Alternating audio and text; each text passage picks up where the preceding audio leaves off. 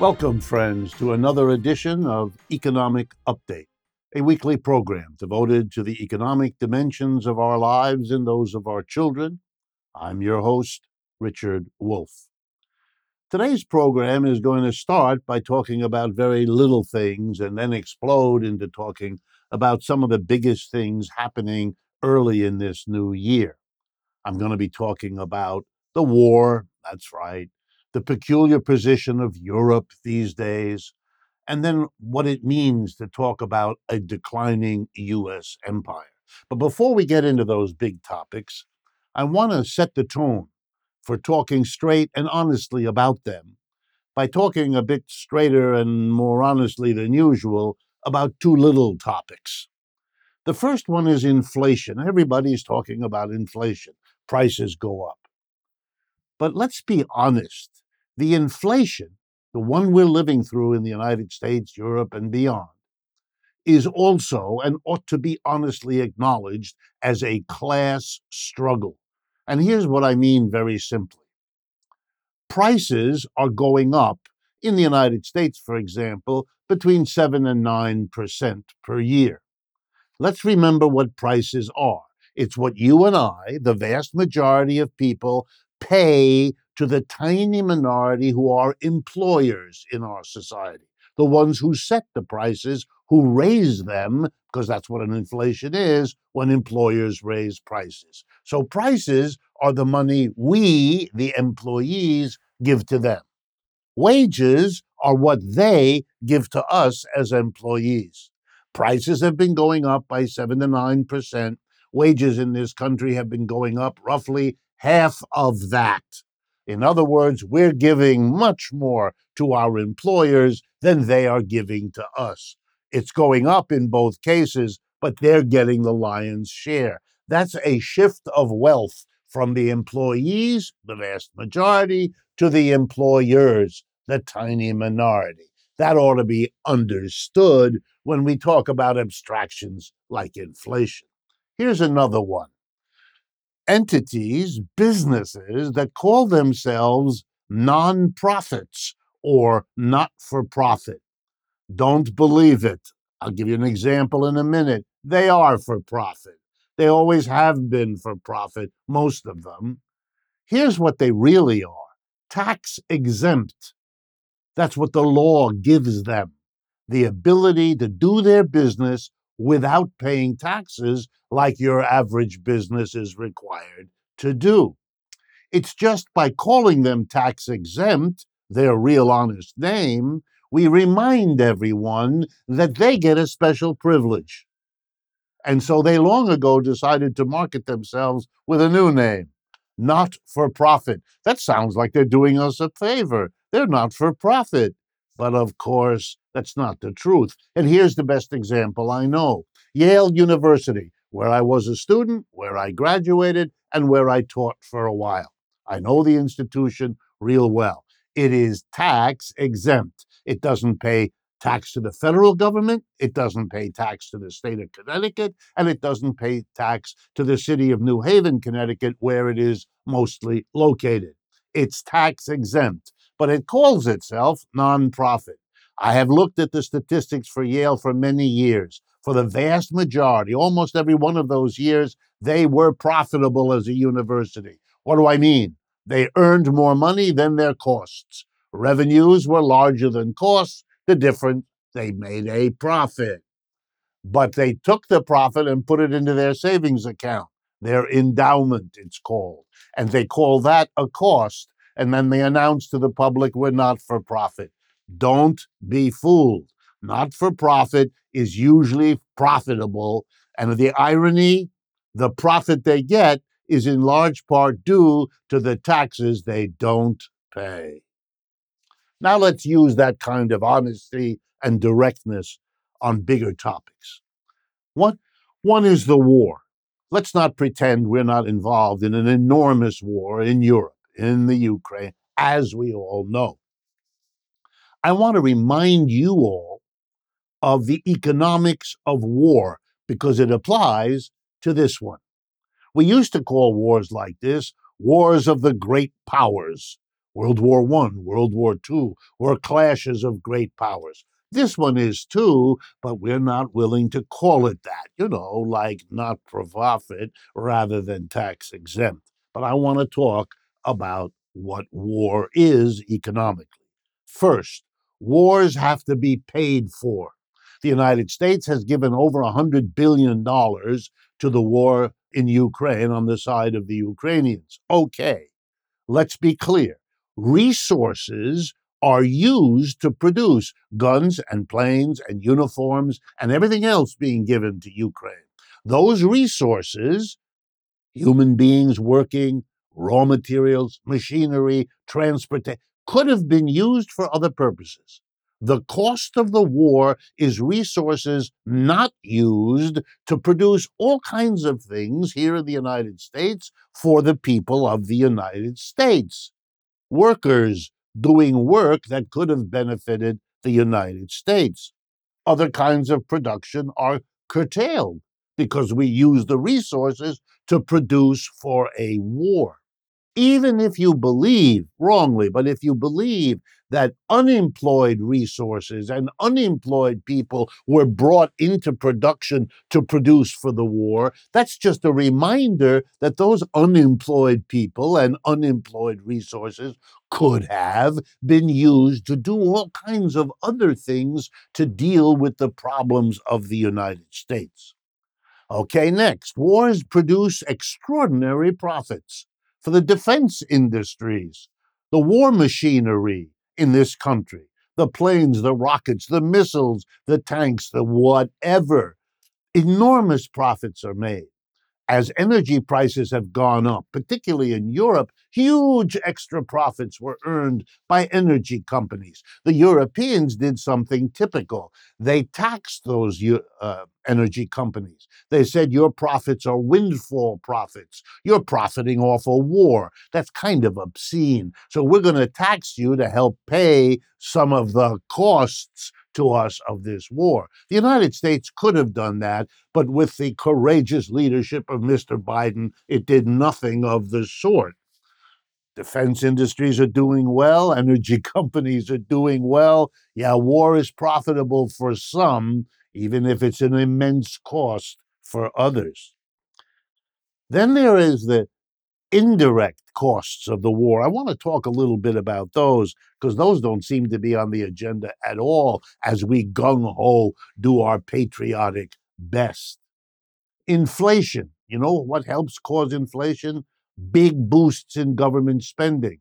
Guess what the war in Ukraine means? A big boost in government spending. The spending on the war in Ukraine is inflationary. And if we had honest leaders, they'd talk about that because the inflation is something we say we're fighting. We're raising interest rates, which hurts large numbers of people in order to slow down the economy. But the same government that raises interest rates through the Fed is stimulating the very inflation they're supposed to be fighting by massive spending, over $100 billion, on the war in Ukraine. Wow. Wow. What about that? What does that mean? Then there are another indirect cost all over the world because of rising prices of oil and gas. Investors, big oil companies, are spending money again investing in more fossil fuel production. There are struggles inside Germany as they reopen old coal mines to bring coal up. Lignite, some of the worst pollutants we have in the world, are being revived to cope with the energy price increases that flow from the war in Ukraine. Yeah, the cost, who will pay? All the emphysema that comes from this pollution, all of the global warming that comes from it. The costs of this war are staggering.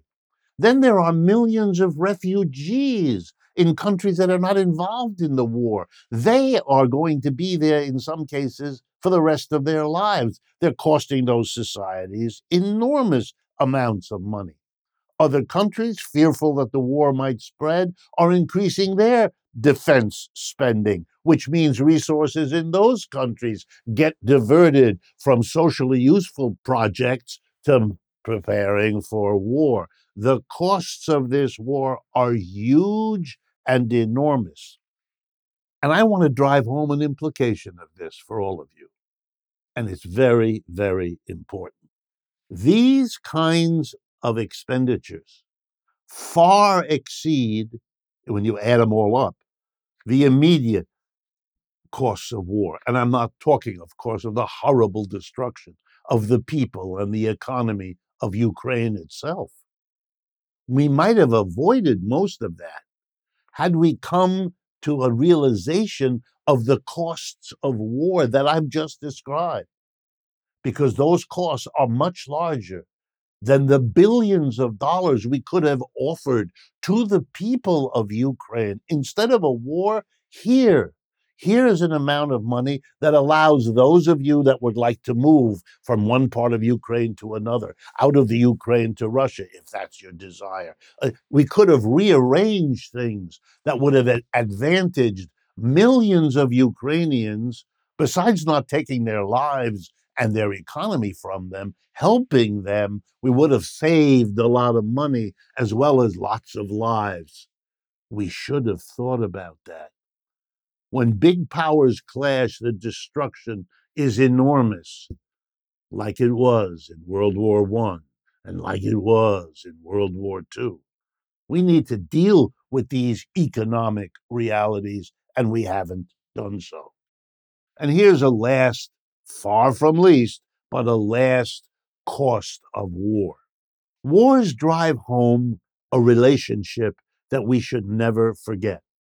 It's what Dwight D. Eisenhower, President Eisenhower here, warned us of in this famous speech he gave when he finished his presidency. He warned us against the following. If you have a huge military establishment, either because you fought a war like we did in World War II, led by then General Eisenhower, you run a risk, he said. And that risk is real here in the United States, he said. And the risk goes like this. Companies whose profit depends directly or indirectly on producing for war are going to give money to politicians who vote for expending money on those companies. They use their profits to put into office the politicians who could vote for the military expenditures that make them the profits. The profiteers fund the politicians, who fund the profits, who fund the politicians. Very cozy, leads to what Eisenhower called the military industrial complex. It's alive and well and much bigger now than it was when President Eisenhower warned us about it. This should never have been allowed. Periodically, a war is necessary if you're going to tell people between the wars how important it is to keep up military spending, etc., just like we do. You could have a windfall profits tax on the defense industry, couldn't you? Just like in Europe, they're doing to the energy industry. If you're making a ton of profit off of the death and destruction of war these days in Ukraine, then we, the government, are going to tax your special profits. We're not going to allow you to profit off death and war and therefore keep it going. We're going to tax you and use it to help pay the costs, a small portion that I've just listed for you. We've come to the end of the first half of today's program. Please stay with us. We will be right back.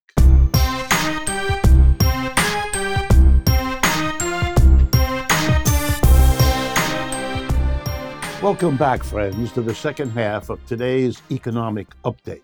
In the first half, we talked straight, or I tried to, about great power conflicts. In this case, those between the collective West on the one hand, Russia, China, and so forth on the other, being fought out on the tragic soil of the Ukraine. Okay, I want to go on now and talk more about the global implications of all of this, trying again to focus on the realities I see and not on the verbiage used to make believe other things are going on. I want to talk, therefore, about two things. Number one, Europe, and number two, the United States, and what's happening in the broader global perspective. Europe is in a terrible, terrible situation. It is caught between the two emerging blocs of the world economy, the United States and its Western European allies, sort of on the one hand, and China, Russia, BRICS, and all of that on the other. The two blocs are both much richer than Europe, the United States, on the one hand, the richest country, China, the only competitively big and powerful economy in the world, competitive to the United States, and Europe, here we go, caught in between. Yes, I know Europe is currently allied with, although you could more honestly say subordinated to, the United States. But that's not as fixed and permanent a situation as all kinds of people might like to imagine it being. For example, the Europeans are disunited in a way that the states of the United States or the allies of China are not. They haven't been able to get together on many issues, even over the decades that they've been EU, a unified Europe. Number one. Number two, they are paying the price of the war in Ukraine much more than anything going on for the United States on the one hand or for China on the other. Their energy prices are off the chart. And it means that they can't compete in the world economy because, unlike enterprises in the United States and China, they have to pay for energy 3, 4 times the amount. And energy is a crucial component to every kind of manufacturing and indeed to many productions of services as well. So they are being disadvantaged. And I'm not even talking about the disadvantage to their people who are facing a cold winter, who are facing budget crushing costs for the basics of energy. Europe's inflation is greater than that of the United States, which in turn is much greater than that of China. These are realities that have deep and long lasting effects. Growing voices in Europe are wondering, have we made the wrong link? Should we be going with China? Because it turns out many European countries depend on their exports to China. They don't want to get crushed in the struggle between the two big blocs, US and China. And they face the risk that the US and China might soften their conflict with one another at the expense of Europe. They certainly will be tempted to do that, and that's been done in the past more than a few times. Then there are voices in Europe that say, no, maybe our best plan is to play them off against each other, get a benefit from the United States, use it to get one out of China, and vice versa. But that's a very dangerous game because you can thereby provoke the two people you're playing off against each other to combine against you. And Europe would be a rich plum to divide between the two competing powers. And then there's the fact that the people of Europe are used to social democracy, to a big fat dose of socialism, state intervention. They don't want to give up the privileges. There's all kinds of struggles inside Europe between the capitalist owner elite on the one hand and the mass of people. And the mass of people have organized political expression, much stronger labor movement than either US or China has, etc., etc. So the conditions inside Europe are for struggle over what to do in their difficult in between situation. And it's not clear who's going to win that internal struggle either. Europe may become the weakest link in the capitalist chain. Let me remind you, if you're not familiar with it, that when Lenin was asked to explain why the revolution happened in Russia in 1917 and not in more developed parts of the capitalist world, like the United States or Western Europe. And his answer was Russia was the weak link, the weakest link in the international capitalist chain. And that's what made it vulnerable. And that's why we could make a revolution there. Europe may become the weakest link in the capitalist chain, and it's something they are already thinking about. Let me turn next to the empire decline story. I want to remind everyone to keep that story in your mind as you try to think through the period of global turbulence that we are living in. Every old empire of which we have record declined. Greek, Roman, Dutch, Spanish, Ottoman, Egyptian, Chinese, Persian, they all declined. Why would one imagine that the American empire, the US empire, the one that's been pretty much the dominant economic force in the world, at least since the Second World War, if not for some decades before that too, why would we imagine it didn't or wouldn't decline? Usually, in declining empires, those empires are led by people who cannot see, who must deny the internal reasons their empire is declining. Too great a gap between rich and poor, too great a gap between those who run the society and those who are governed within it. They don't want to face their difficulties internal, so they externalize them. They constantly think their danger is external. The Romans kept talking about the barbarians beyond their borders. Wow. They even called Christians an external threat until they decided to adopt Christianity, bring the external inside in the hopes to control it better. Did it work? No. The Roman Empire disappeared anyway. And we remember the British Empire too. It also declined. It desperately tried to externalize the problem. For example, it denounced the United States. We weren't the US then. It tried to stop the United States from becoming independent, went to war twice, 1775, again 1812. Wow. And it tried to blame every other country it could think of, other empires, the French, the Dutch, the Russian. That's what World Wars I and II were about. The British Empire against upstarts they felt threatened. They always thought it was the external. It wasn't. It was the internal, or at the very least, the interaction between them. And now we come to the US empire. It doesn't want to face the fact that in the decline of other empires, wars were like punctuation points along the road of decline because you kept saying it was external. So now we are threatened, we in the Americas, in the United States, by foreigner. We always were. We always, as a nation, saw the danger outside, like all those empires did. I remember my first visit in Western Massachusetts to the town of Old Deerfield, where they have reconstituted the old colonial houses that existed before the United States was an independent country. And they have little plaques in front of the houses, and I read them. And they're full of stories about how the heroic early settlers battled the savages. That were the indigenous people. That's what they were called. Here were the Europeans coming thousands of miles to take the land of people, and they made them the problem. They were the external people threatening us. And then it was the British who threatened us, even though it was their empire. We were their colony. No, no, no. They threatened us. And then it was the Mexicans, wasn't it? And then it was the old Europeans. And in World War I, it was the Germans. And in World War II, it was the Germans again. And then it was the communists in Russia. And then it was the terrorists.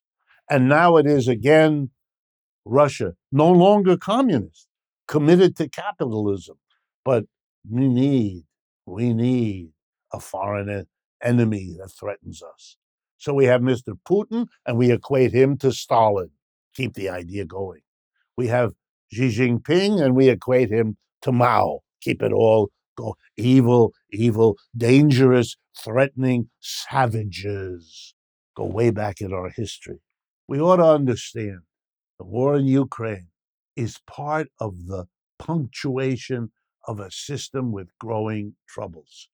China is a real economic competitor. We haven't had that for this empire since this empire came into being.